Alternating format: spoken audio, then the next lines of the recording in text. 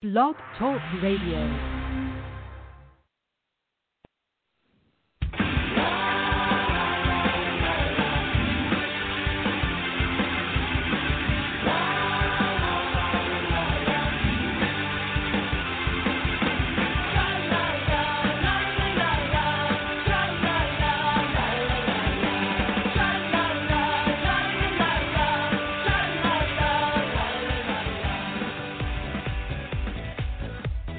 Welcome to the Left of Str8 Show with your host, Scott Fullerton, as we discuss everything under the rainbow sun, from LGBT issues to foodies, entertainment to books. Join us as we talk to some of the most interesting leaders and celebrity LGBT guests and allies on the internet. So grab a cocktail, it's always happy hour somewhere, and enjoy the show. Now, here's your host, Scott Fullerton.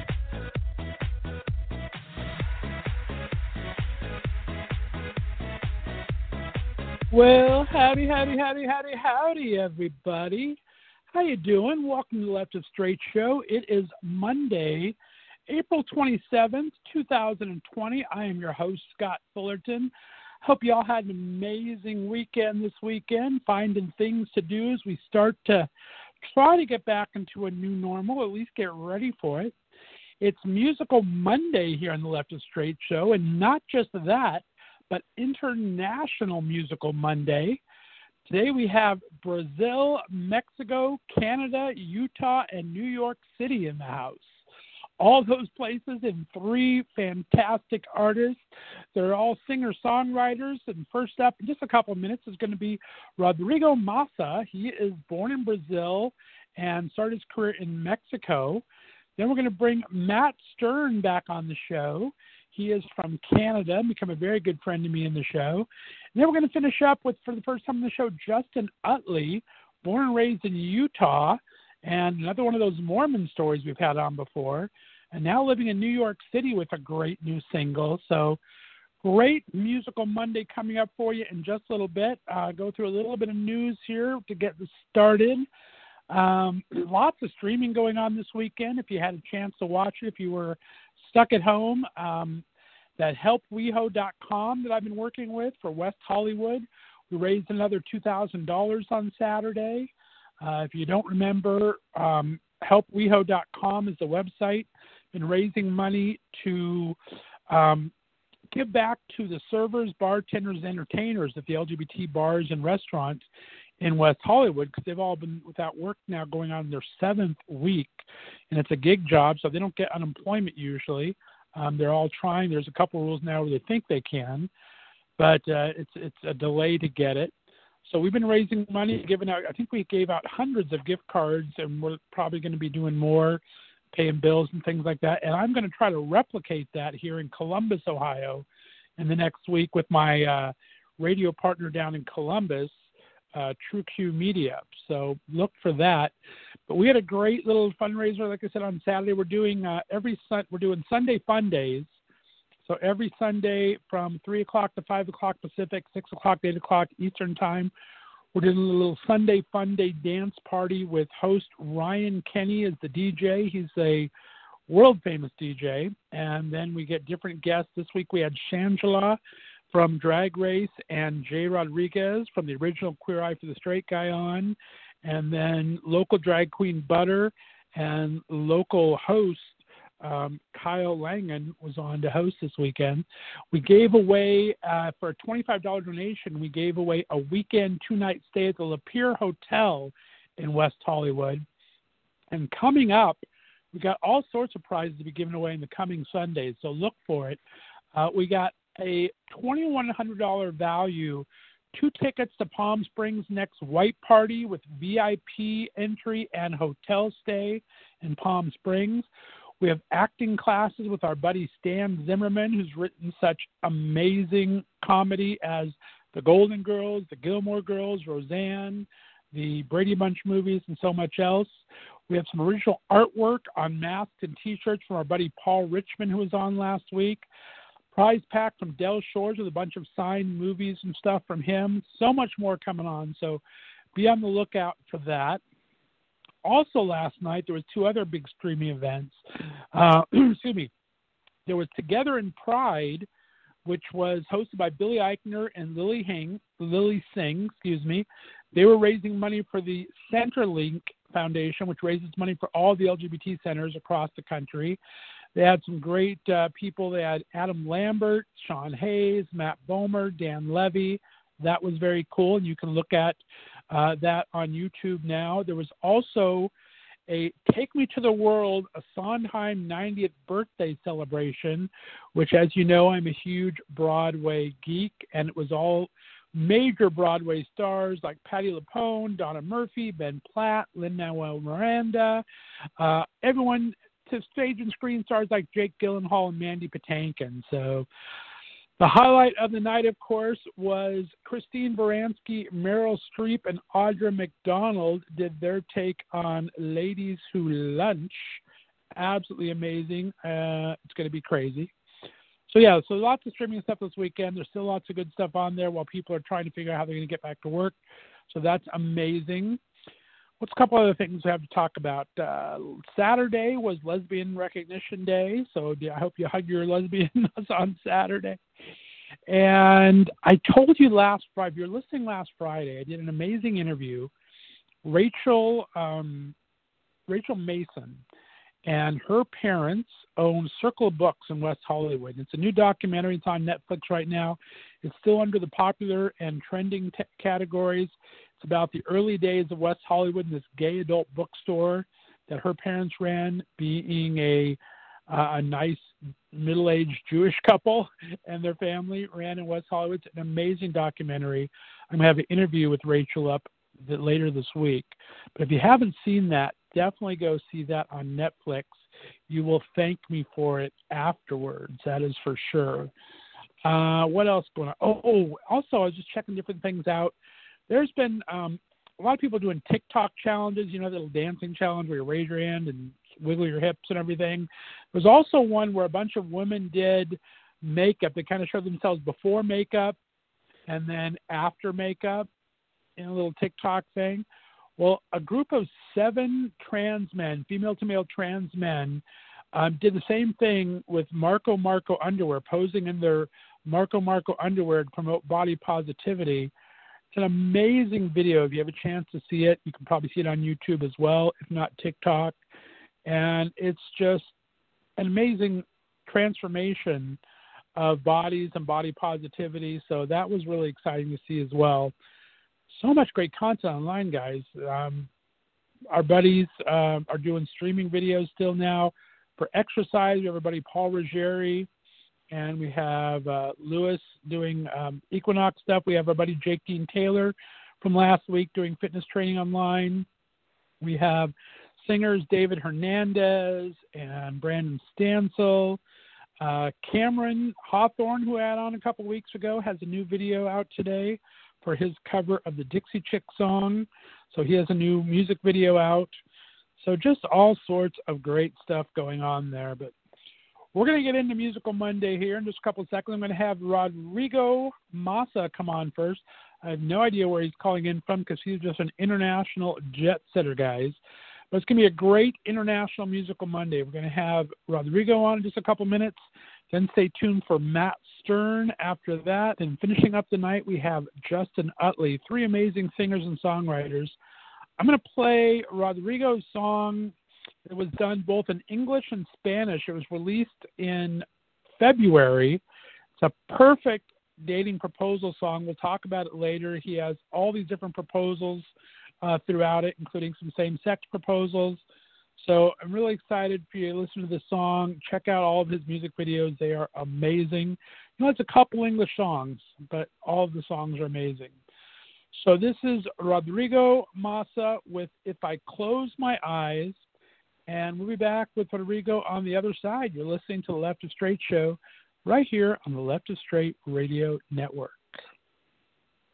If I close my eyes, there's only you and I. It feels like paradise when you are next to me. I will give you seas of eternity.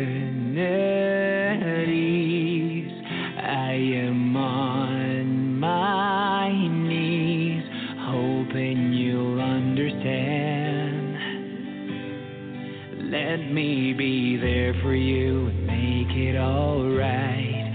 I wanna love you for the rest of my life. There's nothing else my heart is wishing. Everything leads me to you. And I cannot deny what I'm feeling inside. This is love, and this one's for life. Let's begin a new story and fill it with glory. Our lives are starting tonight. And if I close my eyes, there's only you and I. Nothing else provides this feeling inside. If I close my eyes, there's only you and I. Nothing left to hide. You can have all of me. If you're incomplete,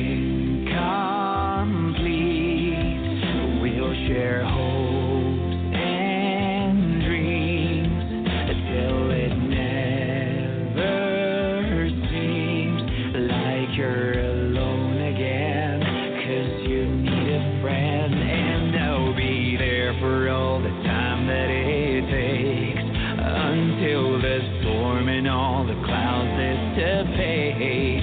You'll always be my one and only, for better or for worse, I will stay. Oh, oh, oh. And I cannot deny what I'm feeling inside. This is love, and this one's for life. Let's begin a new story and fill it with glory. Our lives are starting tonight. And if I close my eyes, there's only you and I.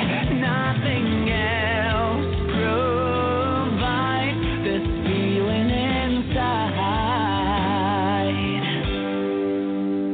And I cannot deny what I'm feeling inside. This is love, and this one's for life. Let's begin a new story and fill it with glory. Our lives starting tonight. And if I close my eyes, there's only you and I. Nothing else provides this feeling inside. And if I close my eyes, there's only you and I.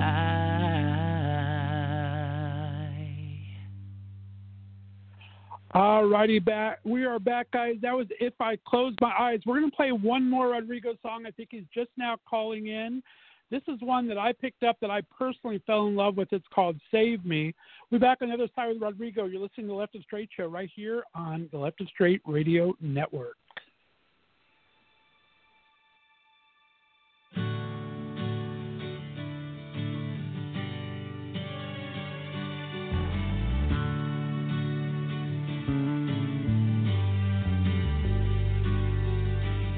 It's been so long since I last felt like everything would turn out okay. For such a long time I've been lonely, afraid of how the story ends. It feels like this sadness lasts forever, and nothing seems to dry my tears. And everything seems weird and out of place, and I can't seem to find my trace. My soul is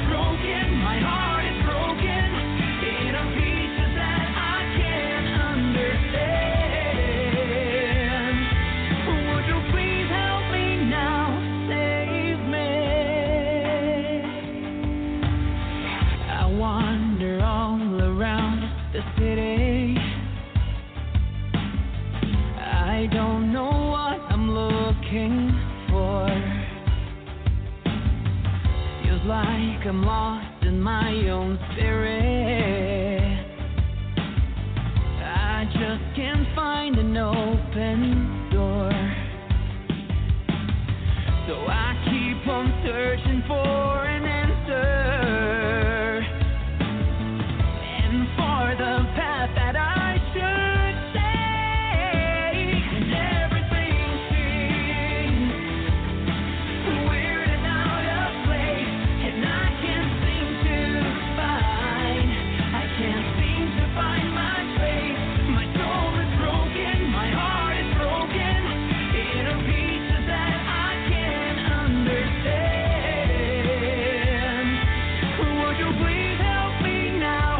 Save me. I need to find someone who's gonna find me, who's gonna help me break away and take control, who can free my heart and then free my soul. I need to find someone. I need to see someone who's gonna be there when I'm feeling down, when I despair. Oh, I need to find you there. Everything seems weird and out of place, and I can't seem to find my space. My soul is broken, my heart is broken, inner pieces that I can't understand. Would you please help me now? Please help me. Weird and out of place, and I can't seem to find my space. My soul is broken, my heart is broken, inner pieces that I can't understand. Would you please help me now? Save me. Would you please help me now? Save me.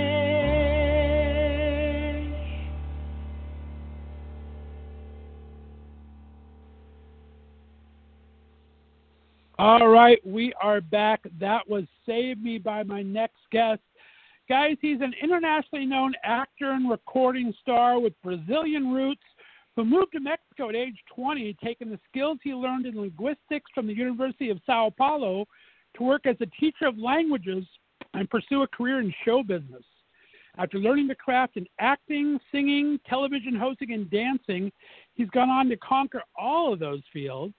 He's been playing the bad guy for the past 2 seasons on the Univision Netflix series El Dragón, Return of a Warrior, which is among the 10 most viewed series in 18 countries. His latest single from his upcoming album was just released in February in English and Spanish. He has a brand new world premiere video from last week. I'm so excited to talk to him. Let's welcome to the Left of Str8 show for the very first time, Mr. Rodrigo Massa. Rodrigo, how you doing? Hey, Scott. I'm good. Nice introduction, I must say. Well, I have to make a little correction. We already reached 30. We're number 1 in 30 countries on Netflix, and that's very exciting. Woohoo! That is awesome. That's a connection I like to make, my friend. Well, for sure. I am excited to have you on the show. I feel like I need a passport just to do my research on you. From working in South America, Mexico, Canada, you're a busy man. Where are you calling in from today? I am living in Vancouver. I moved to Vancouver in July next year. I just decided to, well, you know, like any actor anywhere in the world, you always dream of Hollywood. And Vancouver, it turns out it's a really good shortcut, you know. So I decided to go into the North American market through Canada, and it's been great for me. So, yeah, it's been like almost a year that I'm living here. That's awesome. It's an amazing place for actors. How is your body adapting from Brazil to Canada? That's got to be a little transition. Yeah, it's a huge transition. Well, actually, I had a little connection in Mexico, which lasted 13 years, living and acting in Mexico. And then, Canada is just a whole new ball game. I mean, I had never, I had always dreamed of living either in the U.S., Canada, or Europe, just seeing how things are. Like when you grow up in Brazil, it's like, ooh, first world countries, what is it like, to live in a place like that. And now that I'm here, I realize that, things are so different, and through this whole thing that we're living right now with COVID, it's just very interesting to see how the authorities respond to it in a very different way than what's going on back home. So, I'm really enjoying the whole process. Well, that's awesome. We talked a little bit about off air. It's one of the places I always want to go to. They film such great things there, and we'll get into some of that in a little bit. I always like to start with a little background for first-time guests, even though we kind of briefly mentioned it. Talk about growing up. What kind of a kid were you, and what did you want to be when you grew up? Was this something you always thought you were going to do? Oh, that's a good question. What kind of kid I was? I was one of those kids that wouldn't shut up. I was very annoying. I was like growing up, like until I was like 5, 6, or 7. I was always talking. I was always singing. I would have like my radio shows on cassette tapes. I would record my own radio shows and then be like, oh, now we're gonna listen to this song, and then play the song and record it. Nice. From my cassette recorder. So I could say that one of my dreams was working on the radio, but it quickly evolved into I wanted to be on television, which was something that always fascinated me. Whenever I was like sad or crying or throwing a tantrum or something, my mom would just put me in front of the television, and that's what would end it right away. I was always very obsessed with TV. Right. Very cool. So you kind of had an inkling early on. Did you have any, where was your musical influences from? Was there a lot of music in the house, or where did that come from? Oh, so much music. My father, he already passed away, but he was a musician. And when I was, like it was a hobby of his. It wasn't something that he would do for a living. But he had this little ranch growing up near São Paulo in Brazil. And every weekend we would go there, and we would just sit on the porch, and he would grab his guitar and he would be playing until 1 a.m. and just singing my favorite songs, and that was, I think that's what started it all, just seeing how beautiful it was, just him sitting down and making music right then and there, like live music show just for me and my brother. I think it was amazing. I think that's what started it. And then I would always whenever we went to a shopping mall or something, the first place I would go to was a music store and like buying vinyls, and after that, like the CDs and stuff, of my favorite artists, mostly Brazilian. Music was always something very constant when I was growing up. That's excellent. I love that. I'm going to tiptoe on this question a bit for you. I usually ask my guests on their first time on the show to talk a little bit about their coming out stories if they have one. But in all my research, this is something I haven't seen you discuss, so I want to honor that. I do want to say that your first video had a little controversy and recently hit 400,000 views, which is amazing. And it involved a love triangle between two men and a woman. So my question is, talk about your support for the LGBTQ community. What was your earliest connection to it, and why is it important for you to represent it in your music?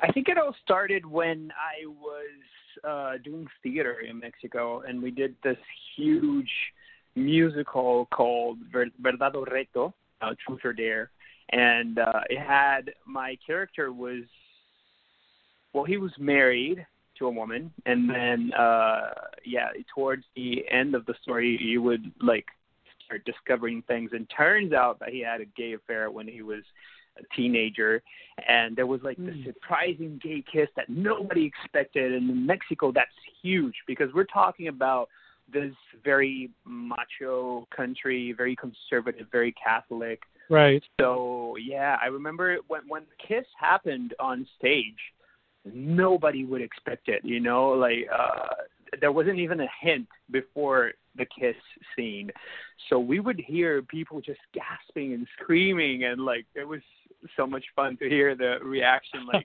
weekend after weekend. We did like 6 shows per week.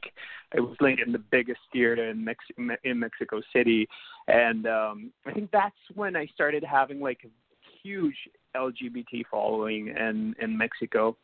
Through that, I just I think it was like a year later, I released Acabo de Soñar Contigo, which is the music video that you just mentioned, which had something very similar. It was a very unexpected gay twist in the plot. Like the whole video, you think I'm singing to a girl, and then turns out, oh, there is a gay kiss there. What's going on? And that's a video that has surprised a lot of people, and that's my most successful single by far. We have 400,000 views on YouTube, and yeah, people just love it. I think it's a very sweet love story, and it might be something that you guys are used to in the American market, but it was completely new for Mexico and for a lot of countries in Latin America. So yeah, that was fun to watch. Of course, I got, you know, some haters here and there, but it was mostly love, you know, and people just that's awesome obsessed with this video and asking for, you know, like a sequel or something. Very cool. Well, I thank you for the representation. We'll talk about it more in a couple other songs, but I just wanted to kind of put that out there a little bit, and I appreciate you telling that story. Let's start with your acting. I mean, you were in over 150 advertising campaigns from South America to the U.S. here to Spain and France. What was your best memory of one of those? That's a lot of work. Ooh. I think it was when I did this campaign for this Mexican airline called Aeromexico, and they were casting for actors for different versions of the commercial, because there was going to be a version in English, a version in Spanish, and a version in French, you know, for different markets of the airline. And then my agent it was actually a self-tape. They were doing the audition, but for some reason I didn't get that audition. So my agent was like, oh, they've been looking for, you know, like actors for this campaign. There are these different versions, and I know that you speak different languages, you know. Initially, they weren't thinking about hiring the same actor for all the versions, but since I speak all those 3 languages fluently, they ended up hiring me for all of them, and that was so much fun, you know. Like I kind of, it was a nice moment, you know, on set, you know, like I was doing like the English version, and now it's like, oh, now Spanish, and then I would do the same text in Spanish, and then, oh, now French, and then I would do like this huge text in French, and everybody was like kind of impressed. So yeah, that was pretty cool, and the campaign looks amazing. I was like dressed as a pilot. We had just this huge studio with like different sets. It was like amazing. I think it's the campaign that I'm like really, really proud of the most, you know. Oh, that sounds so fun, and that's just amazing. I love your language skills. Let's talk about hosting duties. You did every fashion and travel. Tell me about what does it take to be a good host, and did you like that kind of a gig? What did you think made you excel at that? I don't know. I think just the fact that I understood right from the beginning that you just had to be yourself. You know, there are so many hosts, especially, you know, in Mexico, when it comes to being a host on television, most people are like kind of old school, you know, like as soon as, oh, okay, I'm a host. It's like, okay, welcome to Mexican Idol or whatever, you know, like with that, that different voice and everything. And as soon as I started working as a TV host in Mexico, I never did anything like apart from just being myself. And so the camera would start recording, and it was just, you know, the same thing that you would see when I was backstage talking to the production people and telling bad jokes, So I think that's what really made it happen for me. And up until this day, a lot of people in Mexico don't know that I sing, because they remember Rodrigo, the host, like the one that hosted that reality show, the one that hosted that music show. But a lot of them still don't know that I'm also a singer. So that's what I'm struggling to do right now, like sort of show them that I also have that part with the second album that I'm releasing right now and this new music video. It's still coming as a surprise for a lot of people. That's kind of fun, though, to be able to explore that new side and go to your old audience as a whole new audience. So that'll be kind of exciting, too. I mean, it's probably frustrating, too, but it's going to be kind of exciting just to win them back over on that different side of you, I would think. Totally. And I'm trying to do things that they will remember, like Acabo de Soñar Contigo with the whole gay plot, and If I Close My Eyes, which is a sweet video with like a lot of marriage proposals. El Mejor Amor Que Nunca He Tenido is a very shocking love story with a twist in the end. Like people, they're already starting to identify me as, it's that singer with all the plot twists in his music videos. There's always a plot twist that you nice. Don't expect. I like it. And I really like writing, and I'm very creative. And since I'm an actor / singer, I always like being the actor in my music videos. I'm not going to be one of those singers who, I'm going to do my lip sync and go home and have some actors do the story in the music video. I want to be the one acting in the story, and the stories are always kind of surprising when it comes to my music videos. I like adding that little That's amazing. spice. I love that. I love little spicy on it. And I mean, talking acting, you've done everything. Your movies, you've been in one of the highest grossing Mexican movies of all time, to television with a series that was distributed in over 50 countries, to the stage where you're in a stage production. You were celebrating 3,000 performance mark and 1 million viewer record when you're on the stage. You've done it all, my friend. You have a particular passion when you do any of those? Do you miss anyone more in particular, or are you able to try to still move it around while you continue to do music? Wow, it's pretty impressive when I hear you mention them like one after the other like that, like in less than 10 seconds. Anything that You're pretty impressive, my dude. You're pretty impressive, my friend. Thank you. I think if there's something that I miss is being on stage. I love doing theater. I think, anyone who is an actor, like really, really passionate about this career, knows that the authentic acting experience is once you're on stage and working off of everyone's reactions and just, getting that instant feedback from your public, which obviously you don't get when you're doing television or movies. Right. And I think I missed that. I kind of missed that when I was in the one that we broke the record with the 3,000 shows and 1 million people watching us was this musical called Mentiras. It was something that changed the history of theater in Mexico, and it's such an honor just being part of that history. Yeah. When we celebrated our 10 years, we were on the most important stage in Mexico City, the one that like the huge international artists go to when they do their tours, and there we are, like a theater musical. It was something that had never happened before in the history of Mexican theater. So yeah, it's really exciting to be part of that. That is so cool. Before we go to music, I want to talk about El Dragon. We got to talk about that. I mean, like you said, 30 countries. I said 18. Talk about your character, Piero. I mean, you started out as a kind of a good guy, it looks like, and turned into kind of a bad guy. Yes. I saw a couple episodes. I mean, you're throwing a girl out of a helicopter, and then I'm seeing the lead character and his guy into some ninja butt. I mean, there's a lot of stuff happening in this show, my friend.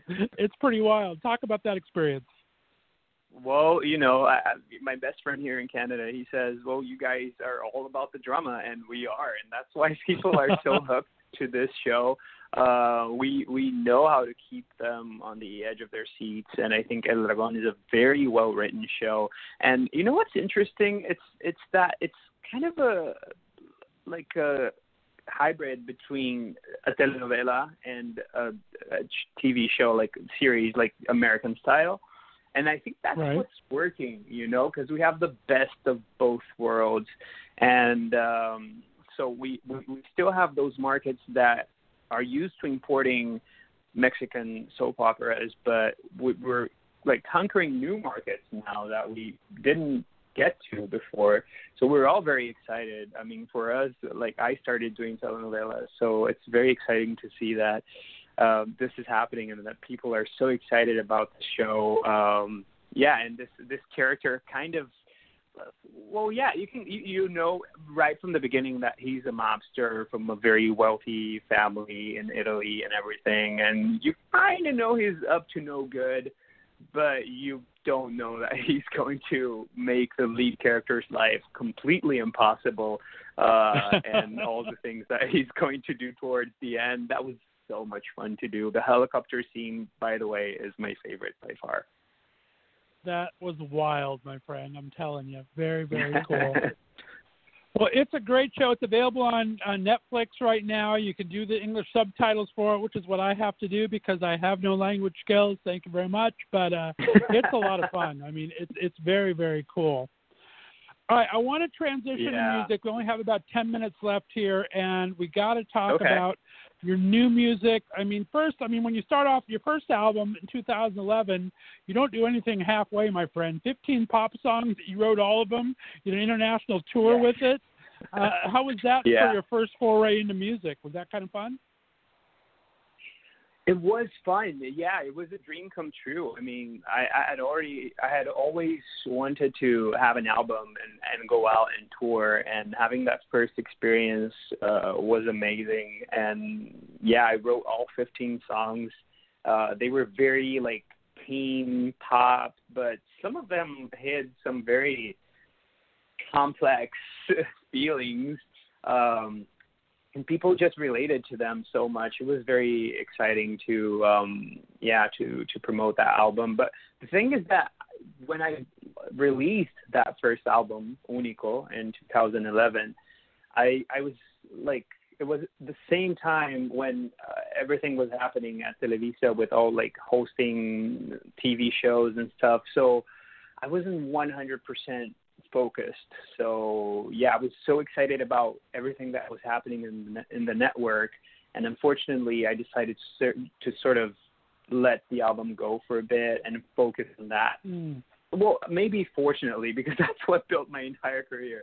But yeah, I kind of wish I had. There you go. Yeah, I kind of wish I had put in a little more effort into like promoting the album and continuing the tour and everything. But now, I have this second album, and, I'm not going to let the same thing happen again. Now my focus is 100% in the album. There is another tour coming up. We already confirmed 5 countries in Latin America.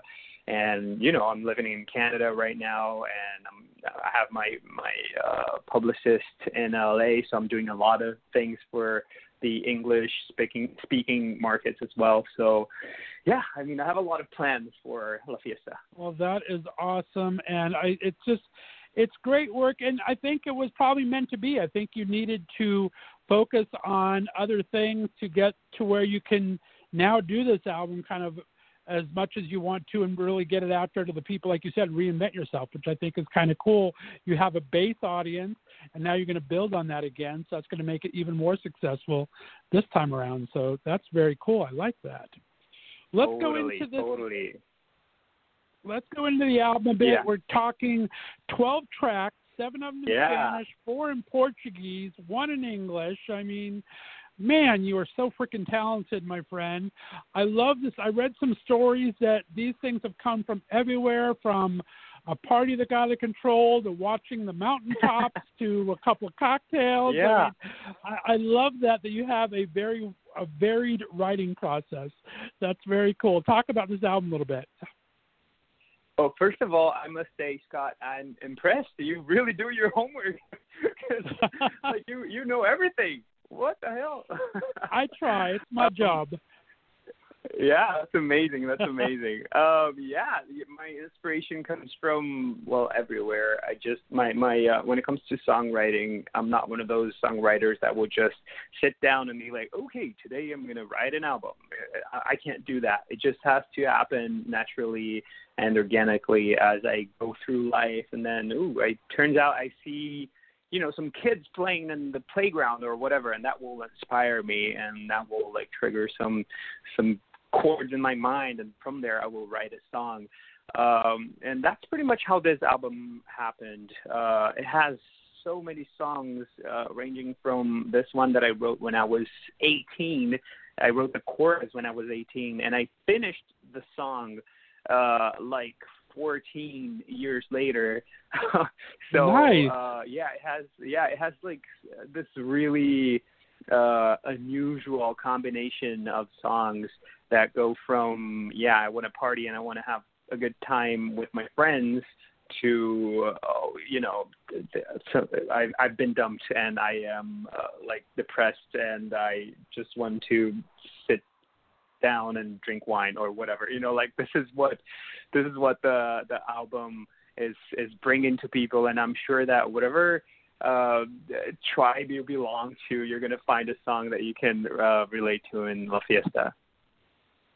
I love that. I mean, the 2 tracks we've seen so far, if I close my eyes, both English and Spanish, as you said, yeah, it's beautiful about weddings and proposals. The video is amazing with all sorts of different proposals. Thank you so much for including a same-sex proposal in there, a couple of them actually. And I think I'm kind of a sappy person.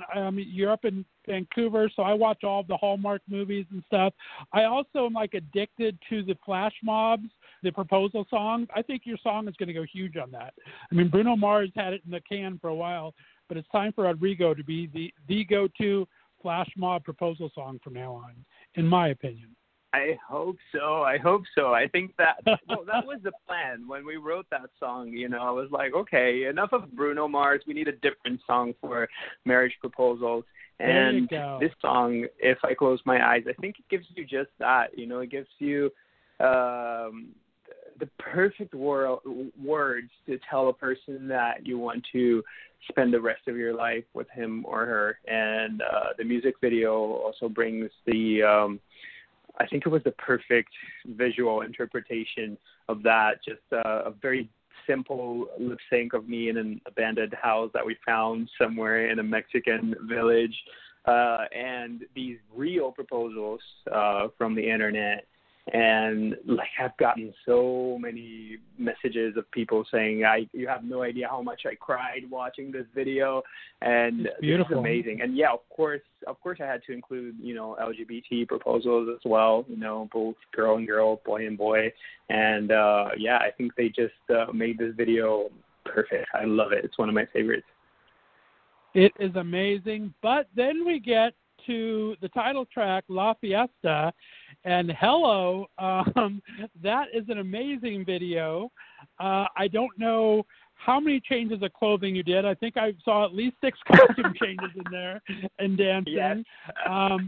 Amazing, a good representation. Thank you again for shouting out the LGBT community. It turns out that you like a Guyana girl in there again. So it's just an amazing, amazing video. But I'm telling you, the costume changes and the lighting, and it was just fantastic. Good job, my friend. Thank you. Oh, thank you so much. Yeah, I had more outfit changes than Cher. It was amazing. It was like every 5 minutes, my stylist would be like, "Oh, time for a change," and I was like, "Really?" I'm worried everything.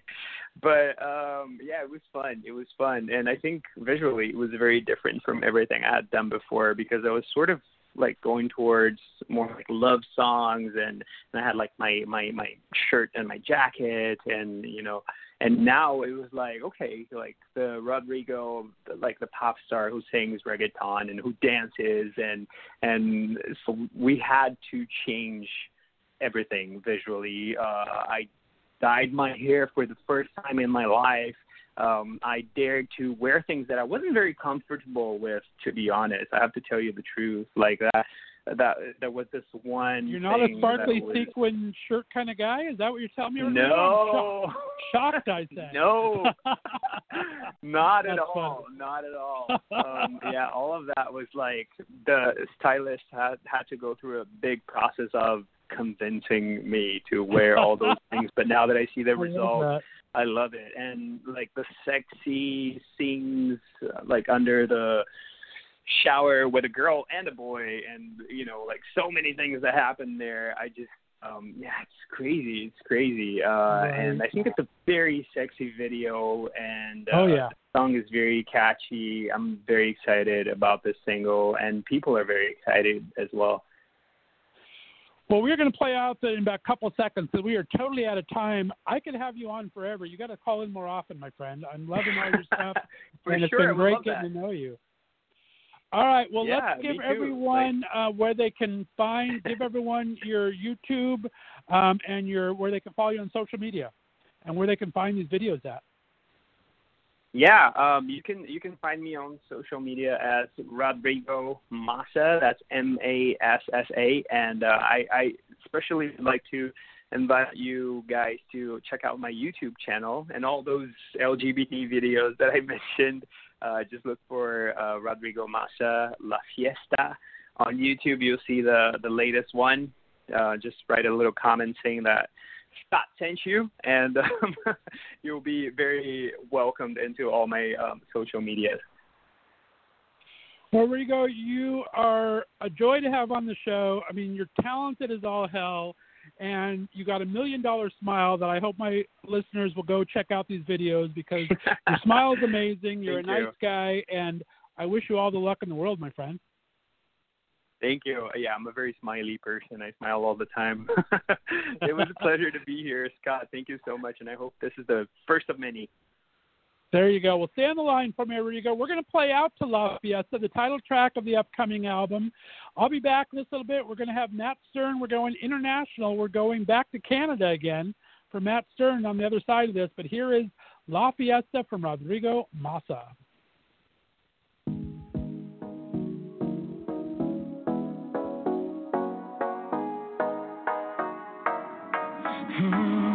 Casi me iba y de repente entre la gente te vi, inofensiva. Tú me miraste y te nació sonreír,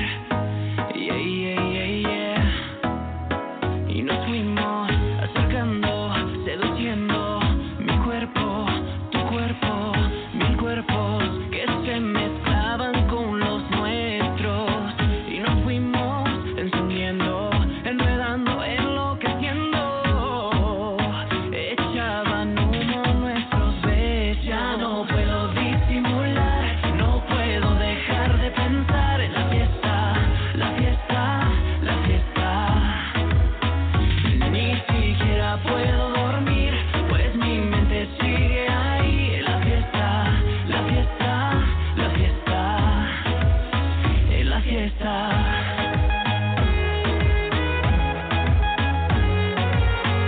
La fiesta, la fiesta, alrededor todos nos miran sin saber qué decir. On the dance floor sube el calor y no puedo resistir. Y nos fuimos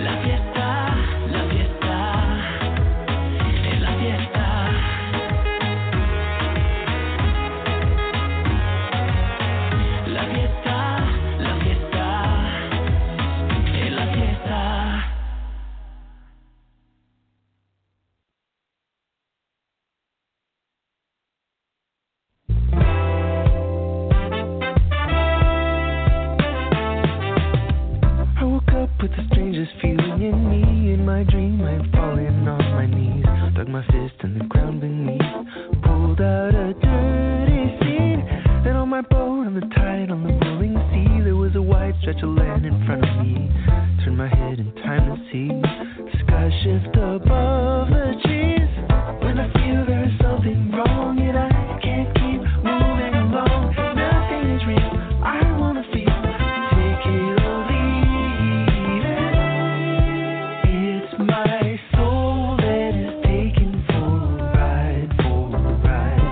I know we can make it on the side, on the side. The role that you're playing in my life, the way that we know we will decide.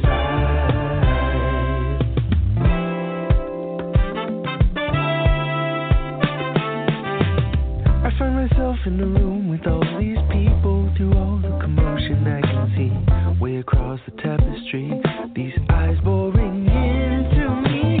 Somebody help, somebody call the police. Somebody hold up my hands and search me. Make it plain for all to see the truth of this mystery. When I feel there is something wrong and I can't keep moving along, nothing is real, I wanna feel, take it or leave it. It's my soul that you've taken for a ride, for a ride. I know we could make it on the side, on the side. The role that you're playing in my life, the way that we know we will survive. I'll come clean. I confide in the truth of all I know. Tangle my head in the weeds of overgrown. There is one thing left to find. Is it time that I gave up trying? Whistle blows on the roof above my head. Exploding pieces I pick up off my bed. Everything a flash of red. And only one word you said. When I feel there is something wrong and I can't keep moving along, nothing is real, I wanna feel, take it or leave it. It's my soul that you've taken for a ride, for a ride. I know we could make it on the side, on the side.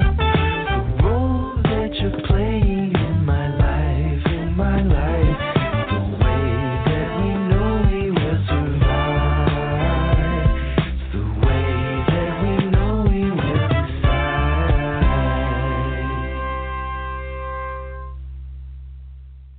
All right, guys, we are back. That was Take It or Leave It from my next guest. He is one of my favorite singers.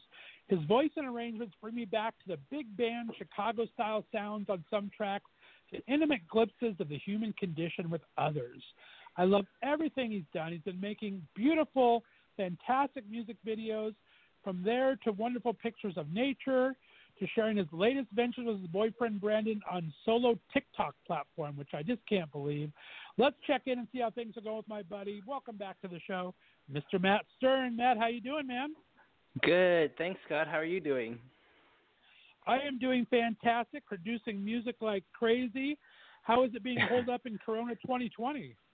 Well, there's so much time to produce music, right? Because under normal circumstances, you're always going against the grain to do any kind of artistic pursuit, right? You have to find the time and carve it out, and I do that really intentionally. But now, obviously, there's a lot of time. So it's exactly. It's a blessing in disguise in a way for that part of it, at least, being able to dive in. And it's kind of fun to connect and everything for a little bit until you want to kick each other out of the house. But you're like me. You like to wander around, so you get a little me time from time to time, I hope, during this. Mm-hmm. Yeah, I try to go into nature at least once a day if I can, because I find since this all started, it really puts things into perspective to be. I mean, we're so lucky where I am. We're by the ocean, right? So you just go to the ocean and you just kind of like zoom out of your situation and get peaceful. There I find. you go. I love it. Luckily, we have so many lakes nearby. I feel the exact same way. I'm a water person to begin with. I love a nice body of water growing up at the beach and everything. So I hear you on that. How has the government in Canada been doing? You're from the Great White North, of course. How have you feel your government's been handling it up there? Well, yeah, quite different from you guys down there, for sure. Also, like you guys, though, it varies from province to province here. So Like, for instance, I was doing a little stint working in a daycare, and daycares closed in other provinces, but they stayed open in British Columbia for a while because it's considered an essential service for healthcare workers, things like that. Right. And then our Prime Minister, Justin Trudeau, was giving daily briefings. I think he still is. And we were all on the edge of our seats to find out what measures he'd be taking. And then he announced that he'd be closing – you probably heard about this, but he had closed the borders to international travel except for Americans. And that was just at the time when we were starting to build in the States. And everyone was like, what? But it's complex, right? And I think that's changed since then. It changes daily, just like it does for you guys. It's always constantly and everyone evolving. does little wacky things like that. I remember that he did keep America. Like, we closed to China first, and then we closed to Europe, except for the UK, and except for it's like why are we doing exceptions? I don't understand. Yeah, I agree with you, Scott. I felt like since the beginning, if everyone was just the messaging had been really clear and across the board, like let's lock it down for a month. I think they did that in places like New Zealand, I heard, and some Asian countries that were prepared for this because they've had similar experiences, like Singapore and Hong Kong. There's been much more of a clear line, not a let's wait and see approach so much. Exactly. And you have a lot of friends. You've traveled in different Asian countries. You have friends there. How was that affecting them? Have you been able to keep in contact? Yeah, well, as you know, I have a lot of friends in Japan, and I was supposed to go back to Japan this year. Actually, I was in talks to go play as part of the Olympics even. So I've been in touch with some Japanese friends, and actually I heard a strange thing from my friend Yuka in Japan, because she said that they had closed down things to kids but not to adults. At least when I spoke to her, which was about 2 weeks ago, things like movie theaters, cafes, and restaurants were all still open, except kids were prohibited from going, which seemed counterintuitive because, as we've heard, kids aren't the most vulnerable in this situation. Exactly. So, yeah, it's kind of mystical with what's going on. That is a little strange, yeah. You think it'd be flip-flop there. Let the kids run free and keep the old folks at home. But I don't know. But everyone's scrambling, right? Exactly. Yeah. The good thing is we're getting through it. We've been healthy. So knock on wood, right? Yeah, I agree. I'm glad you're feeling well, and I'm glad it gives you a chance to really connect even more with music, because you have been so busy, and it's got to be nice just to have that breather to kind of really concentrate on what you want to do, right? Yeah, Scott, I've talked to other artist friends, other musician friends who also it's such a universal theme to have the time to be creative, because in our normal lifestyle it just doesn't lend itself to that. You always have to fight for it.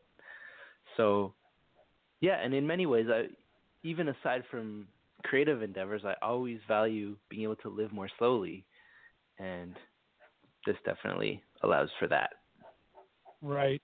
And usually there's the cycle involved before, right? There's not just the creativity process or the creation process, but then there's the polishing process, and there's the promoting process, and all this other stuff that goes with it. Here you kind of just have that one area to kind of be a little serene about and really concentrate on one area, which has got to be a little fulfilling, I think. Yeah, well, the promotion side is where people like you come in, right? Because it's really helpful what you do. You spread the message and the creation so much further. And actually, even before this all went down, I was thinking a lot, because I think, as you know, I don't tour a whole lot. I do a lot more studio work. I love performing, but it's just, again, a kind of lifestyle thing. Logistically, it's always hard to plan tours. It takes a lot of resources.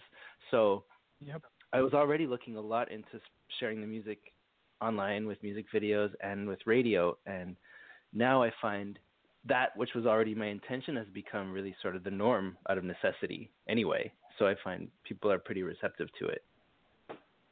Yeah, I've been talking to all my guests in the entertainment field, be it music or acting or even people that are fitness trainers, and this is going to become the new norm for a while. Everyone is learning these different platforms that have available. They're kind of learning different ways of financing through Venmo and through PayPal for tipping and things. But it's a whole new ball game because I don't think large arenas, even for the people that do tour, are going to be coming back anytime soon. So they have to learn to do the smaller promotion and the streaming and things like that.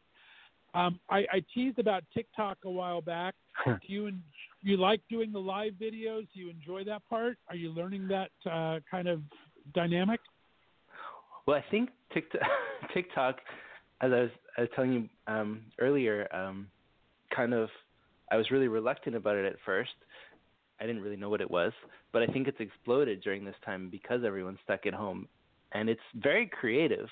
I think, the creative possibilities are endless. So I find myself doing things that I don't usually do publicly, like dancing, acting, doing accents. I usually stick to my day job and sing, But I love all that, and I love all forms of expression. And if I would just say the dark side, as always, is with social media, it really becomes, if you're not careful, it becomes so ego-driven and so much about validation seeking, getting likes, and people, kids, millions of kids across the world want to become TikTok famous as their main aspiration. So that terrifies me a little. But if you use it thoughtfully, and I mean, just as a resource, as an application for creating little creative snippets, I love it. Right. No, I hear you on that. And what have you thought? I mean, I have quite a few artists that have come on recently that are doing weekly live streamings, sharing their music, doing a back and forth interaction with their fans, getting, like I said, some tips online or something like that. Is that something you may think about doing in the future? Yeah, actually, I did one pretty soon into it. I just sort of experimented with it.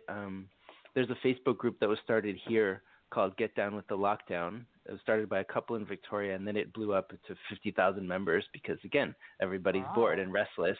And the mandate they have is to have uplifting content, right? So I did something with them, and they just asked me, actually it's funny you ask now because they just asked me yesterday to do another one on April 28th.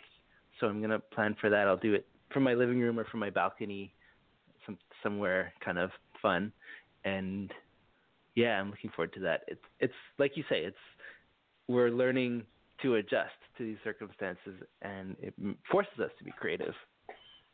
Right. And we need the connection. I mean, literally, we're doing this to get connection with others. We want our gifts, your gift of music, my gift of talking to people. We need that expression to give it out as much as people need to hear it, right? It does something, feeds our soul as well. Yeah, I completely agree. I always have the image of a circle, like it completes the circle. Like if you just have things to express and to share, and then they fall on deaf ears, or you have no one receiving them, then it's a frustration, right? You're kind of like, I don't exist. Right. So right. So you need to complete that circle to get the connection. Well, I want to go into the album a little bit here. You were so nice to send me a preview copy earlier, and you always do things so well with the way you tie little bows and everything on it. It's always so nice. But talk about the creation of this album. It took a while to put together for you. I think each song was well thought out. I love that you can do the Chicago sound and you can do these real intimate sounds as well. Talk about your songwriting process and how this album came about. Yeah, well, I'd say intimate is something that always comes naturally to me because usually when I write songs, I'm feeling really intimate about something. But I always have had this other side to me that's really like, I'm so bent about living fully and I want that to be expressed through the music too. So I'm really fortunate to have found a good producer here who's really intuitive. And he did my last album and this one. And I think on the first day he said, "Do you want horns maybe?" tentatively. And I was like, "Horns, yes, all the horns." So we had fun. I like it. And he has all he's really sensitive to the references to make it sound not cheesy, but actually soulful and vibrant. Right. And the musicians are great too. The songs, the process, it's always a mystery that kind of unravels. And usually the first step is carving out the space and time to be like, okay, I have these songs are begging for attention. And to refer back to what we were saying before, now I have all the time in the world, but in normal life circumstances, I really have to make a concerted effort to be like, okay, the next 2 weeks I'm spending just diving into my repertoire, seeing what's ready, completing other songs. So that's how I started. And the big surprise was that the songs that I ended up including, a lot of them were really from the vault. They were from like over a decade ago, songs that I had written pieces of, then forgotten about. Some of them were just like little melodies, but there's something about them that was capturing my attention. So yeah, that was completely unplanned, but a lot of these songs, more than half of them, are from another era of my life that I kind of refurbished and breathed new life into. That's very cool. I love that. And you have a couple of releases now. Talk about those, and then we'll get into the video in a second. But talk about these first two releases. Don't Tell Me was the first one out, or which was the first one that you released? Yeah. Don't Tell Me. So the fun thing about this album, too, is because, as you know, I'm from Montreal, so I speak French, and I love singing in French, too. So there's 2 songs in French on the album that I released simultaneously with the first English single. So the sort of national radio station here, CBC or Radio Canada in French, they released one English song and one French song. And yeah, Don't Tell Me was the English song. And what was really exciting about that is that was back at the beginning of February, in pre-COVID times. And they syndicated it, which was really exciting for me. So that means they broadcast it all over the country. They programmed it with the morning shows, and then the morning shows all over, way up north, everywhere, and the Maritimes could decide whether they wanted to include it in their programming, and a lot did. So I love the idea that the songs are just flying out there for people that have never heard of me before to experience. And how are you coming with the ideas with the videos? I know you collaborated with your boyfriend a lot earlier in the first album. Are you working with a different team now? Because I know he's been so busy with his work. Or how are these videos coming to you? Well, so actually just before quarantine started here, I was going to film a next music video in Vancouver, and that was canceled. So Brandon, my boyfriend, and I got creative, and on one of these nature visits, we just took some shots of cherry blossoms, the ocean, things like that, and we got a little bit experimental, and I was able to add a bit of a graphic novel effect. So that was just a totally homespun project. And the one that's coming up now is also, this started because a good friend, Leah, spontaneously sent me a video of just about 10 seconds of her dancing at home to the song you played earlier, Take It or Leave It. And I just loved it, and I thought that could be the music video, just her dancing at home in her living room. And she suggested that I open the call to other people. And it did occur to me that a lot of people are doing these home videos like TikToks and live concerts. So it's really beneficial to them too to have something just fun and lighthearted to do. So I put out the call feeling like I didn't know what kind of response I'd get, and I got some really great and varied responses. So the music video is actually a compilation of everybody dancing at home or in nature. And I love that idea. I mean, you gave me a little sneak peek, and you have young and old. Everyone is just living their best life. How fun was it? Yeah. How many submissions did you get? I got, actually, I think the ones that I ended up including were it was kind of a first come, first serve thing. So I think there's about 10 to 15 people in it, and there were more people that would have done it. My mom even suggested I have a future iteration of it as for submissions that keep coming in. I had to set a boundary at some point because the video is getting finalized. So you never know. Maybe with the further submissions, we'll be able to make more. Nice. I like it. That is just so cool. And I love the full moon video. I mean, just the imagery alone, all the horses and the flowers and the mask. How did that one come about? Where was that shot? I love that bridge. Oh yeah, the bridge was kind of the first image we had in mind. That was with 2 friends, Daniel and Lucas, who are both from Slovakia, who now live here and are filmmakers. We also had an experimental approach. We honed in on that song because it really resonated with them, and I love it too, of course.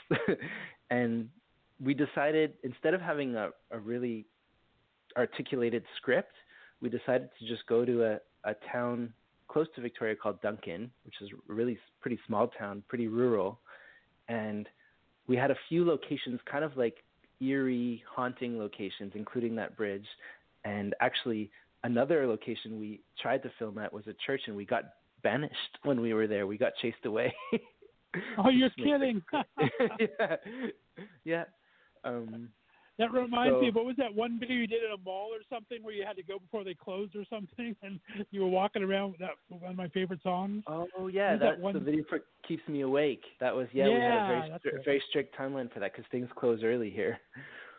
Right. Yeah, so that becomes part of the process, right? You work within the limitations, and it leads you in surprising directions. So, yeah, I love how that video turned out. It's really captures the mood of the song, which is always what I look for most.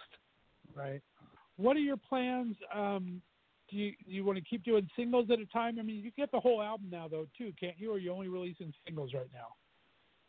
The album's already available. I don't tend to do things the way you're supposed to, I find, because I know the protocol is to release a few singles and teasers for the album and then release the whole album. But as you know, because I sent you an album, I'm really inspired by the idea of music being a gift, and even if that can sound like a cliche, that's really how I feel. That it's like and like we were saying earlier, you want to complete the cycle, so you want people to have access to it. I don't want to make access to my music difficult in any way. Right. So I like making it as easily accessible. Obviously, making that commercially viable and all those questions has never been my strong suit.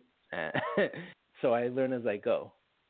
But for now, it's not where you come from. You come totally from the heart, my friend. I mean, yeah, it's nice that you can make money off it, and that's the goal down the line. But you do music for the sheer love of doing music, of creating, and your heart is so pure, and just not just creating your music, but just creating in general, creating a great universe. That's better than having to worry about the monetary thing. That'll come down the line eventually, because hearts like yours, just naturally people gravitate towards it, and that's why you're getting all this recognition. Well, the fact that you feel all that says it all. Like that's my highest hope. That would be the message that comes across. It does, and it does well, my friend. What do you? Are you spending time writing more music now? Are we in that promotion phase still for this one, or where are you at in your head right now? What are you getting any ideas that are kind of percolating and writing down to come back to later, or what is your days like? Tons. Well, I guess the freedom to just follow whatever instinct is there, whether it be to make a silly dance video or to write a new song, is lending itself to that. So I do find I have a couple of new songs that are exciting, and the puzzle right now is how to take them to the next step, because obviously I can't go into a studio physically, so the open question is how to develop those with long distance collaborations, either other musicians that I know in other cities that I can send them to, or producers. So I'm thinking about that a lot right now. I have especially 2 new songs that are kind of inspired by the circumstances that I'd love to develop further. That would be amazing, and I love those dual songs where like the young and the old, like the Nat King Cole and Natalie Cole, and those kind of things that are done in different time periods, but you can do it with currently with the technology now, and I think that would be kind of awesome to mix your voice with some people. Who would be some dream collaborators for you? Anyone on your radar you're looking to hook up with? Well, I have my very first producer, Jean-Sébastien, in Montreal, and we talked last time I was visiting. We talked about doing some new stuff together. I also have a friend, Sam, in Philadelphia, who's a great musician. We haven't had the chance to collaborate yet, and we were waiting for a chance to be in the same city. So, yeah, this is an opportunity for all that. I mean, I always love the idea of collaborating with some really fantastic singers. Like, some of my favorite singers are like Lauryn Hill, Sade, Tracy Chapman, just really, again, singers totally from the heart, Right, so right. No, maybe exactly. I should send them some stuff. I think you should. I think it's worth anybody's voice, my friend. Yours is just as prolific and just as wonderful as any of the aforementioned artists you did there. So, Thank you. All you can do is dream. It doesn't hurt to dream, right? Yeah, and kind of get out of your own way and just follow Exactly. the threads. Well, speaking of that, where are you hoping to go? I mean, we had such a great time in Palm Springs, and that was a working vacation for you. You got to visit some good friends. You got to meet some people and go on another radio interview there. Talk about how that was last year, and do you have any goals if we could ever get out of Corona 2020? Yeah, what I loved about that trip, I mean, so many things, but I had never been in the middle of the desert in Palm Springs, and the landscape was so stark and new for me. And we went to a show in the middle of the desert, saw one of my favorite singers, Patty Griffin, and actually I started recording pretty soon after that, right? So that was all fresh. That the juices were really flowing. So it's true that going on adventures like that really helps stimulate creativity. So yeah, that is a really interesting open question. There's so many places I'd love to go, and I think people are going to be euphoric about traveling after this when it becomes possible. So, I mean, I have my sights still on Japan.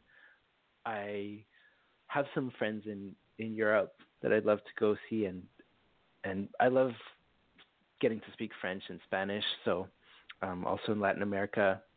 And again, every time you're speaking another language and in a different landscape, the possibilities are totally fresh. So, yeah, I'm going to let that percolate. Yeah, I told myself in the beginning of this that I was going to learn a language, and then I got so busy doing interviews I didn't do it. I feel bad because I probably do have the time, but I wanted to. I took 4 years of Spanish, and I remember about 12 words that I don't remember how to conjugate. So that's what happens, I need a refresher course. Need the refresher course. Yeah. You know, there's the whole school of thought about how we should relieve ourselves of the pressure to be productive and have to learn a language, have to write the next hit novel or whatever. You're also allowed to. Exactly. Though there has been that has been talked about greatly that people are putting too much stress on themselves during this time. It's like you have enough stress already. Why kind of stress yourself out saying you have to do something? But yeah, so I understand where it's coming from. Yeah, it's like a fine line between inspiration and then pressure, I find. Right. I find there'll be an idea like that, like let's work on my Spanish, and then it'll be like, no, I have to work on my Spanish, and then it's paralyzing. So you have to kind of like. Very good. Well, we need to start wrapping things up here. Tell everyone what the next couple of goals are and what's in store from now. I think we're having today as a release of a brand new single, right? Yeah, so that's the music video, Take It or Leave It, which is really delightful, I find. And I hesitate to use words like infectious, but like it's the joy in it is infectious. And just seeing all those people, though, they're so cute. Oh. Yeah, everybody's having so much fun and being themselves, being natural. That's my favorite thing. And then I'm going to do an online concert April 28th at 7 p.m., and that'll be on Facebook and Instagram Live. I'll try to make it pretty clear on my pages that's going on. And then I'll share as soon as I have more experimental videos and more songs to share as I work through how to develop them. There you go. Well, I appreciate you just sharing your talents, and do it more often, my friend. We could use the uplifting moments from time to time. So thank you for doing what you're doing. Keep creating, and it's my pleasure to be able to talk to you tonight, my friend. Me too, and thank you for doing what you're doing too. It's a big part of it too. I appreciate it. Let everyone know where they can find you on social media and where they can pick up this wonderful music. Yeah, my handle on pretty much everything is Matt Stern Music, MattStern Music. So that's Facebook, Instagram, Twitter. My website is mattstern.com. It's pretty straightforward. And I'm also, you can find me on Apple Music, on Google Play, on Spotify. So yeah, just my name. It's 2 syllables, so it's easy. There you go. Well, tell that big bear of a man of yours that I miss our morning coffee chats over the pool, and we're going to have to start doing some Skypes together here. Definitely. Yeah, I know he does too. Well, Matt too. would stay up all night and sleep in. Brandon and I would have our morning coffee chats. They were very nice. Yeah. All right, my friend. Well, I appreciate you so much. Thanks for coming on the show. Stay on the line for me. We're going to play out with Matt's single Full Moon, which I love the video for. Be sure to go check that out on his YouTube channel. We'll be back in a little bit. You're listening to the Left of Str8 show on the Left of Str8 Radio Network.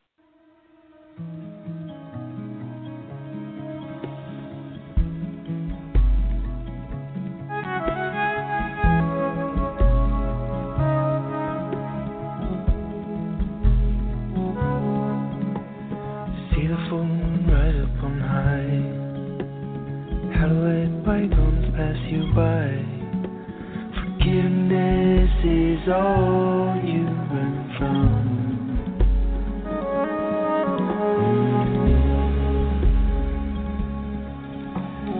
See a path laid out up ahead. Every single word that you said is keeping you from loving again.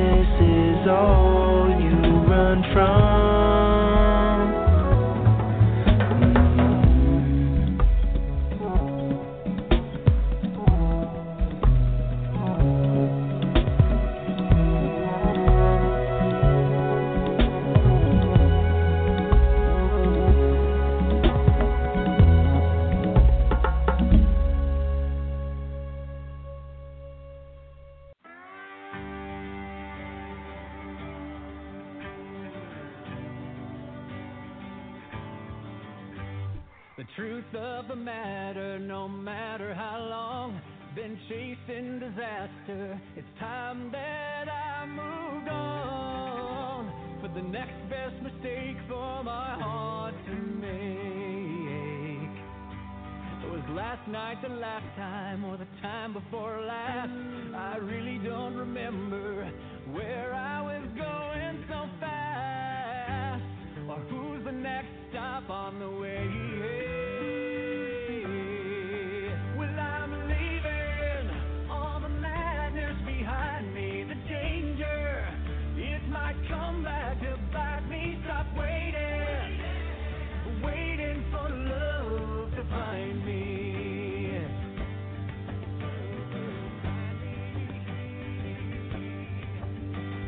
It's easy to say, but it's harder to do. To make a clean break and still be shatterproof. How many times can I walk away? Well, I'm leaving all the madness behind me, the danger. It might come back to bite me. Stop waiting, waiting for love to find me.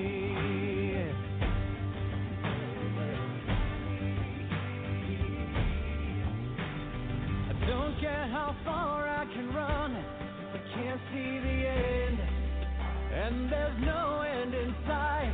I can't sit and stare at the sun and expect in the end that it won't burn my eyes.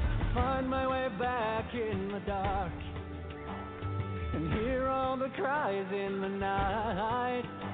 Will somebody somewhere, won't somebody turn on a light?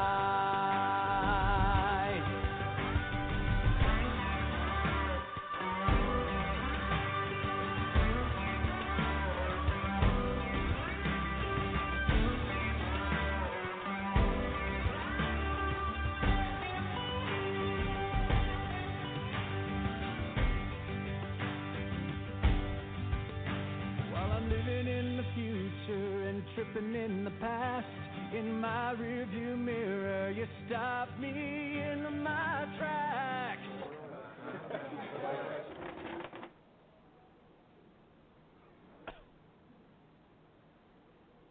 Hey, where have you been all my life?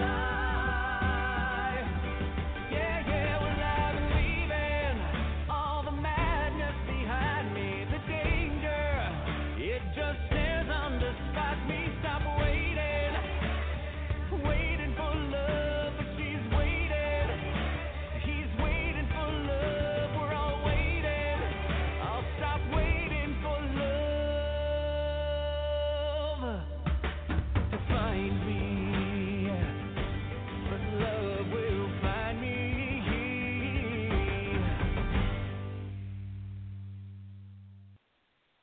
Alrighty, we are back. That was Waiting for Love from my next guest. Guys, he's a singer, songwriter, and advocate for the LGBTQ community whose music has been nominated for such recognition as Best Songwriter, Artist of the Year, and Best Country Folk Song of the Year by the LGBTQ Academy of Performing Arts. He shared the stage with such great talents as Billy Porter, Tegan and Sarah, and of course a great friend of our show, Margaret Cho. His advocacy has become a passion against conversion therapy, and his newest single, American Nightmare, just might be the perfect anthem for what we're going through these past few months.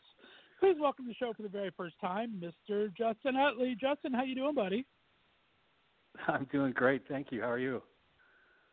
I am doing fantastic. It's so nice to have you on the show. I didn't get to talk about it off air, but I don't know if your ears were burning last night or not. But I had my good friend Bruce Hart on the radio show last night. We talked about saltwater off there for a couple of minutes.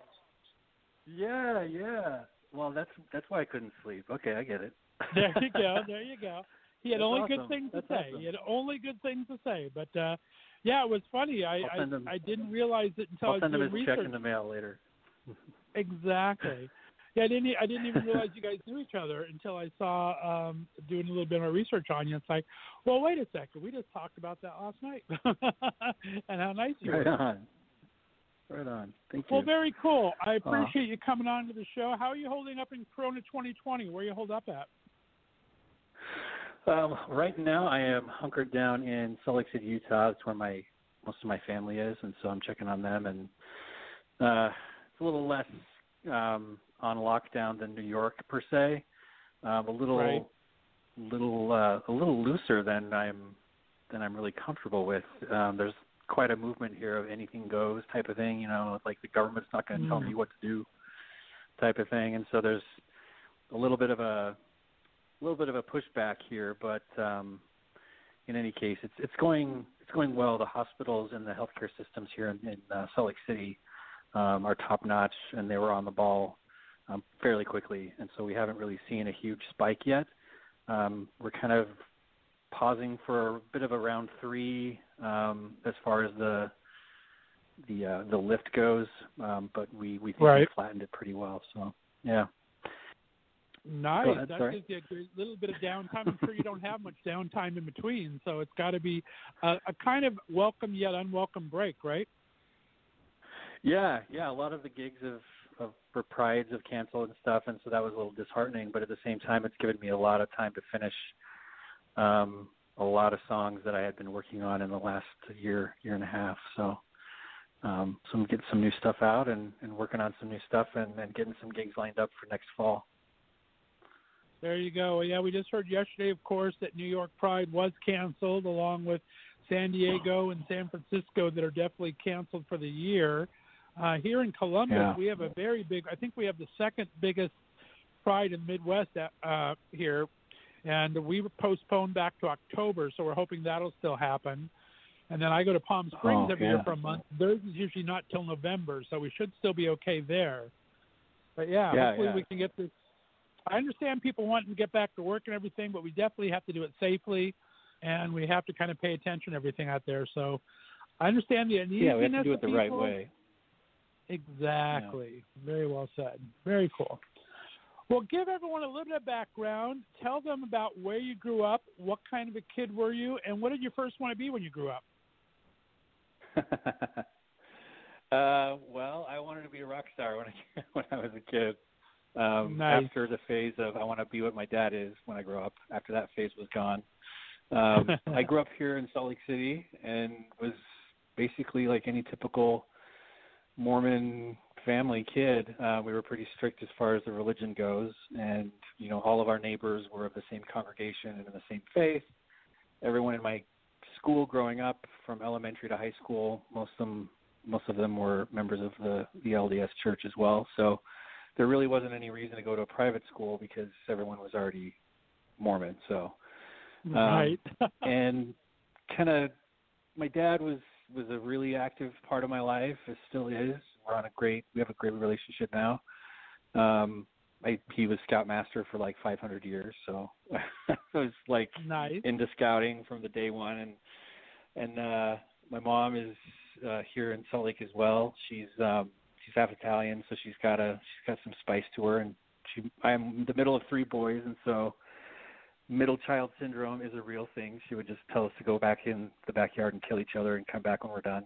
So it was pretty normal, typical American family, and with some uniqueness here and there with the religion. But I kind of, I had bro crushes growing up, but I didn't understand what they were, if they were just admiration or what. But soon into my Mormon mission, which is a 2-year proselytizing conversion mission that you do for the Mormon Church to try to get people to join.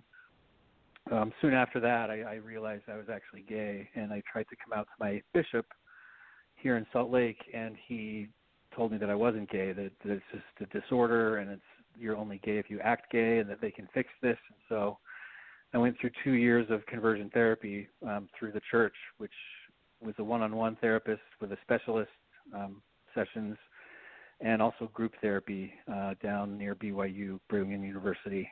So there were a lot of guys my age kind of going through the same thing, which really helped me at the beginning because I didn't feel so alone anymore. And that's a huge contributor to the suicide rate here in Utah, is right. Conversion therapy.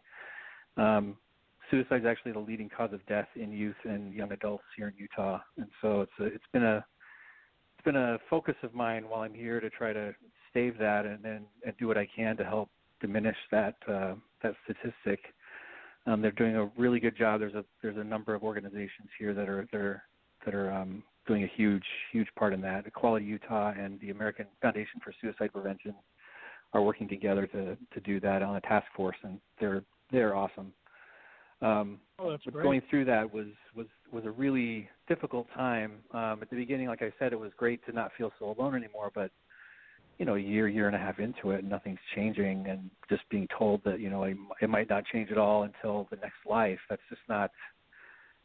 not workable. It's not feasible. It's not a way to live. It's basically a scapegoat or a cop out, basically, for a lie that I was served. And about a year and a half into it, I was told, well, you're probably experiencing this due to childhood trauma. And they basically had me convinced for a while that I had been molested repeatedly as a child and just didn't remember because it was so horrific. And so they doped me up on a bunch of medications to try to stave off the PTSD they said I must have, why I behaved the way I did. And so I believed that, and I ran with that. And, it took a while for me to realize that this was just a bunch of bullshit, basically, and that I needed to break free and find a new path. I want you to let me go back for 1 second here and let you finish this up, because yeah. I have lots of friends that are on the show that are Mormon and have come out and gone through a little conversion therapy, but you said something that I've never asked before, and I want to ask you real quick, where they say that Sure. something happened traumatic in your youth. How do your parents and relatives and family feel about that when they're kind of getting the blame for this? Is it talked about with them? Because I've always kind of wondered that side of it. Right. Well, so for religion and basically the teachings surrounding it are supposedly to bring families together. This process and what the leaders have said about it is basically, it tore my family apart. I mean, I was told by them not to come out as gay because once you come out, you can't go back in, and to just come out that I had been molested and I was dealing with some aftershocks as that would go with therapy. And basically when I finally did come out, they blamed themselves, as a lot of the dogma teaches. They still won't accept the fact that people are homosexual. They the church leaders still call them so-called homosexuals, or those dealing with same-gender attraction problems. So they take the identity and the dignity of somebody that could be accepted as a gay person or lesbian or transgender. They take away those identity markers and dignity and any kind of social aspect you could have to it, or a sense of belonging, and erase it from you. And it's really a bare place to be, and it's humiliating experience to kind of go through that. And so when I came out to my family, my dad went to some therapy, and they told him basically the same thing. Like, it was because of, you weren't there enough as a father, and my mother was told that she wasn't a good enough mother, and things like that. And it wasn't healthy. It wasn't true. And I had to kind of go through, some of that trauma over again, because I had to explain to them that they had nothing to do with that part of my life, and that it's just been the way I am. But it took them a while to come around, and they've been a tremendous support. But yeah, the church leaders have a long way to go before they embrace science and medical knowledge as far as this is concerned. Right. They're still holding on to a lot of me. 1950s dogma. Exactly. I don't know why I haven't asked that before, but like I said, I have lots of friends that have come out from the Mormon religion, and Mormon really is the most people that send their kids to conversion therapy. Just for all the people I've talked to, that's non-scientific, of course, but a lot of Mormons have sent them to conversion therapy. But I've never really asked that question before, because almost all of them have said the same thing, where they're told that something happened to them, they were abused as a kid or something. It's like, most of the Mormons I know are pretty close with their families now. Most of the gay Mormons I know, how did the families deal with that, being told they were part of the blame? I just think that's just very weird to me. I don't understand that. Very strange. Yeah, and it's a burden placed on the parents, especially in a community of well, what happened? What did you fail as a parent to have your son or daughter not be a member of the church anymore, or that they're gay? You let them fail as a parent, so that the blame's kind of put on the parents on that, and that type of thinking came down directly from the leaders of the church at one point. So a lot of backtracking and gaslighting actually is taking place, where my dad even said at one point, like, I don't know why as a culture we just didn't accept this before. And I'm like, because your leaders didn't want you to. Like, do I need to revisit like the last 50 years of conference talks and preaching? And it's right there in black and white. That's why. So it's a bit of a and how has that formed your advocacy? What have you been able to do to speak out, and how does that focus on your life? Because you've done a lot of great talks on that and everything. Talk about how it's activated you. Well, it just came from sharing my story just off the bat. I had moved to New York City right after I released my first album, Runaway.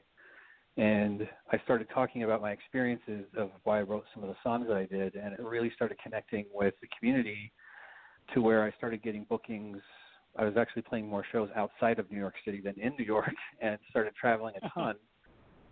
And I could see the difference that it was making in people's lives, and really how it was impacting others that had been into the same situation that I had, and maybe not specifically, but there was a lot more empathy going on than just sympathy, and I could feel that reaching out to people, that it was reaching people, and so I just started speaking out more and more about it, and then not allowing myself to be silenced about it, because I saw how widespread this disease of conversion therapy had spread, and in its different forms and different marketing tactics, and that it's still happening. But I could see how it was ruining people's lives and stunting people's relationship growth, and I just don't want to see that happen to anyone. And so I kind of, as a change agent by birth, I've always asked the question, why is it this way? Why is it not that way? What's the purpose of this? And so that's kind of gotten to me where I'm at. I'm not satisfied with the status quo, and I want things to change for the better. There you go. Well, I appreciate your passion and your work on that. Who was the first person you actually came out to? Was it to your leader in the church leadership, or was it to a friend? Or no, yeah, it was to a church leader. That's when he told me that I wasn't gay, that I was just suffering from a disorder, or he said I must have been exposed to pornography as a child or something like that, and which in my case would have been like the Sears catalog. So it's like not. I remember not that. Believe me, I'm of a certain age. Sears and Monkey Wars, I remember. Yep. Very much so. And talk about the first time that you felt embraced by the LGBT community. It was after I had moved to New York City, being asked by Utah Pride to fly back and perform at my hometown Pride.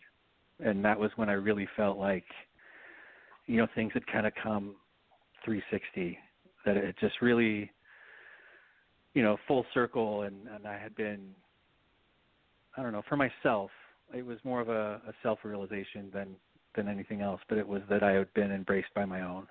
And that was a really, really beautiful moment for me. I bet. No, it's great. I love that. And talk about where this music influence come from. Was there a lot of music in the house growing up? What was your musical influences growing up, and where did this love of music come from, do you think? Well, it came from in my early days. It came from vinyl. My parents had a bunch of records, and I had listened to a lot of Billy Joel, which is kind of where I got my percussiveness on the piano from. I started playing by ear after I got fired from piano lessons in 6th grade, I think, because I was supposed to play. Lessons. That's a story. I like that. Yeah, I was supposed to play the theme song from Superman at the recital, and I did, but I played my version, which was a lot better.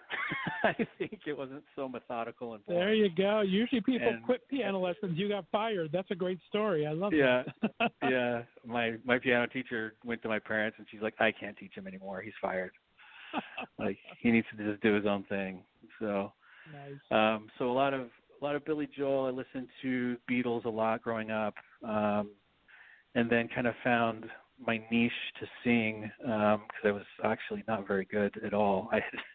I remember trying to write a song once when I was in junior high school, and my parents were kind of like, yeah, that's really great piano playing. Maybe you should stick to that, And so I just started listening to the radio a lot. And yeah, I know. Thanks, Mom. They'll totally deny ever saying that, but it's totally true. But I had listened to the radio a lot and tried to match my voice, and I tried to figure out, like, how does, say, like Eddie Vedder sing differently than he just talks, because there's a lot of people that kind of talk sing, and I wanted to find my own voice, something unique, something that you could hear and know that it's me. And so, because there's a lot of music out there, and it's great music, but the singer could be any one of 20 different people, because it just kind of sounds so manufactured and similar to other artists, what they're doing. So I wanted to find my own little niche, and I found that and just kind of ran with it. And so I was listening to a lot of alternative rock, still kind of holding on to some of the Beatles stuff, but exploring more into like alternative pop and rock. And so this new album, Scars, let me back up. So the first two albums were kind of a more Americana rock pop, a little bit country on the second one, kind of folksy coming from my roots in Utah and the acoustic guitar. And then, so this third album, Scars, I really wanted to push myself outside of my own comfort zone, I guess I should say. Musically and personally, I had grown. I felt outside of those boundaries, and I really wanted to do something different. And try some different genres. And so that's why on this new album you hear, one song, I'm Already Down, is extremely Beatlesque. And American Nightmare, as you'll hear, is very Nine Inch Nails driven. It's kind of these different genres that I touch on that I've really tried to experiment with, and I'm really pleased with the outcome. It's just kind of diversified, not only my music, but I think my audience as well. I've had a lot of people that didn't know about me before that have found out about me because of this new material. So I'm really excited about it. Well, it is a great album. I've been able to listen to most of the tracks on it. Talk about your songwriting style. How did your songwriting begin? Do you feel a rhythm or the music first, or the lyrics first, or does it really depend on the song, or how's your writing style usually? It depends on the song, but I would say 80% of the time, like a lick or a melody gets stuck in my head, and the emotion or the mood that comes along with it inspires a lyric that comes with it. So usually the hook with the music and the lyrics happen about the same time, and then I kind of build on the song from there. And you write on piano or guitar or both, or what do you write? What do you use to write with? Both. Mostly piano, because that's what I grew up on. Guitar is just a little bit more portable, so right. That one kind of goes on the road with me. And it's a little bit more rock and roll than the piano can do. But I love the piano. I could play it all day, all night. It's just such a beautiful instrument. But yeah, most of the writing I do structurally is on the piano, and then we kind of translate it to maybe not even a piano in the piece once we record it. Very nice. And do you try to capture? Do you try to capture all aspects of it? Do you like to do the singing, the writing, recording, the directing, everything, or when you do it, you've had some great musical videos out there. Do you like giving up control? Are you a control person? How far do you go with your music? Let's put it that way. I am definitely a control person. This last album was the first time I used a co-producer besides myself.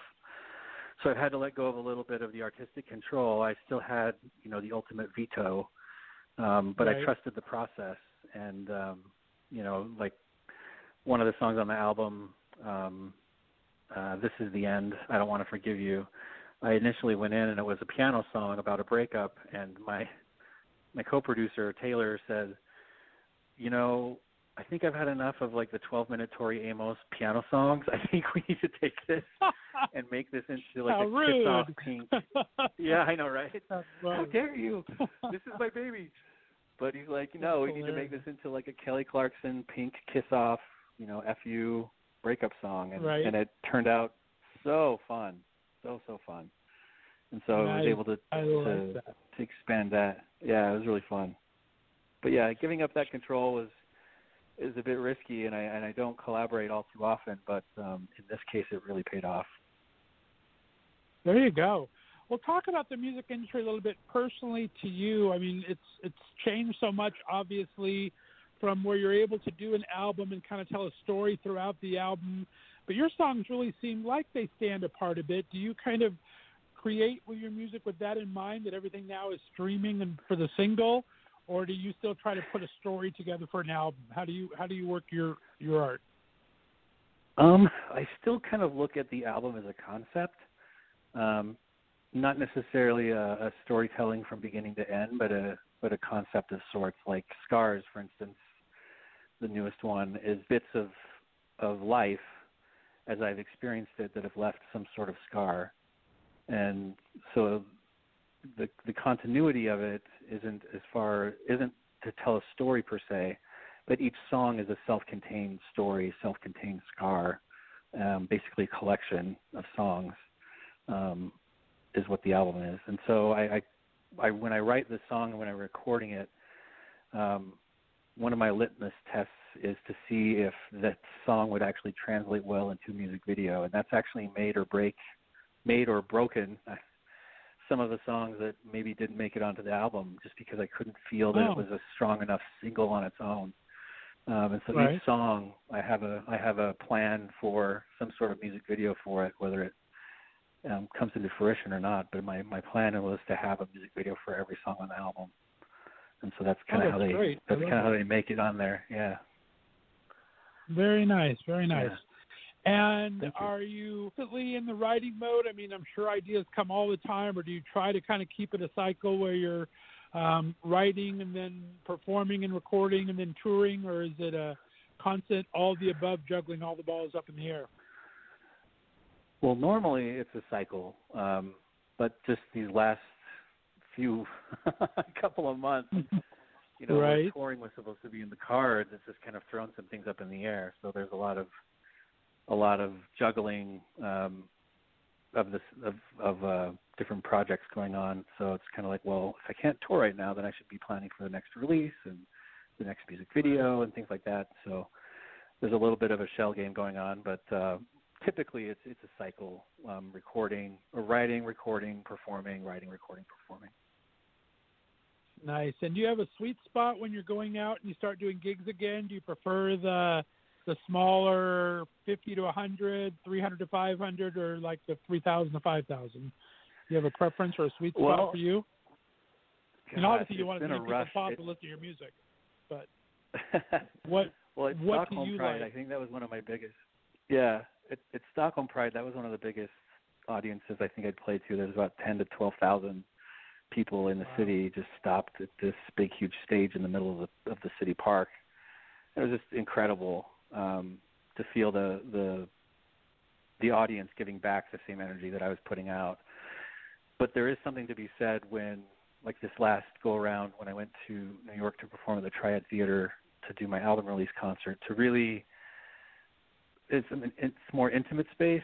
It's not terribly small, but it's not huge. It's not like a 500 venue. It's more about the 300-ish. Right. So it was a comfortable space, still enough to make me nervous because I can see people's faces. Typically, if the lights, if it's a big enough stage, I can't see very many people, then I'm okay. But I still do get a little bit of stage fright. I'm an introvert, so it's a little difficult for me. Yeah. If I don't have my guitar in front of me, it's been a little different for me, especially with this album. Not a lot of songs I would not have me. Thought that. Yeah, not a lot of songs have me right there with the guitar all the time on the song, and so I have to get used to not having my blanket in front of me, so to speak. There you go. Many artists now in Corona are doing a lot of the streaming events and everything and doing streaming concerts. Is that something you're comfortable with that you think you might ever do? Because a lot of them are saying they might do that a little more often even when they start touring again because of the intimacy with the audience. Do you like that type of performing at all? Have you tried it yet? I tried it. I did. I was in a parking garage that had been empty, and I decided to stream me singing Your Song by Elton John, the Moulin Rouge version. And I love that. Just by happenstance, and I had never done anything like that before, and it turned out really, really well. And so I'm planning on doing kind of a series called the Parking Garage, the Parking Garage Sessions. I like just going that. back to that is garage cool. and doing some music. Yeah. The reverb in there is amazing. So that's kind of a great idea. I have all sorts of love out for that. That's very cool. Yeah. Well, we got to start wrapping it up. Tell me a little. So let's talk a little bit about American Nightmare. I mean, as we said, it's very apropos for what we're going through right now. Hopefully, we'll get through this nightmare. Yeah. But tell me where the inspiration for this song came, and talk about it a second before we play it here. Initially, it came from my experience through conversion therapy that I was being basically forced by religious dogma to take this medication to make me look and behave like everyone else. And then the meaning of the song crept over into other aspects of, politics and religion being in control of what people are doing and saying and how they live blindly. And so that's where the song's heart stems from. And it just is happenstance that we had decided to work on the video about a month or two before this COVID thing happened. So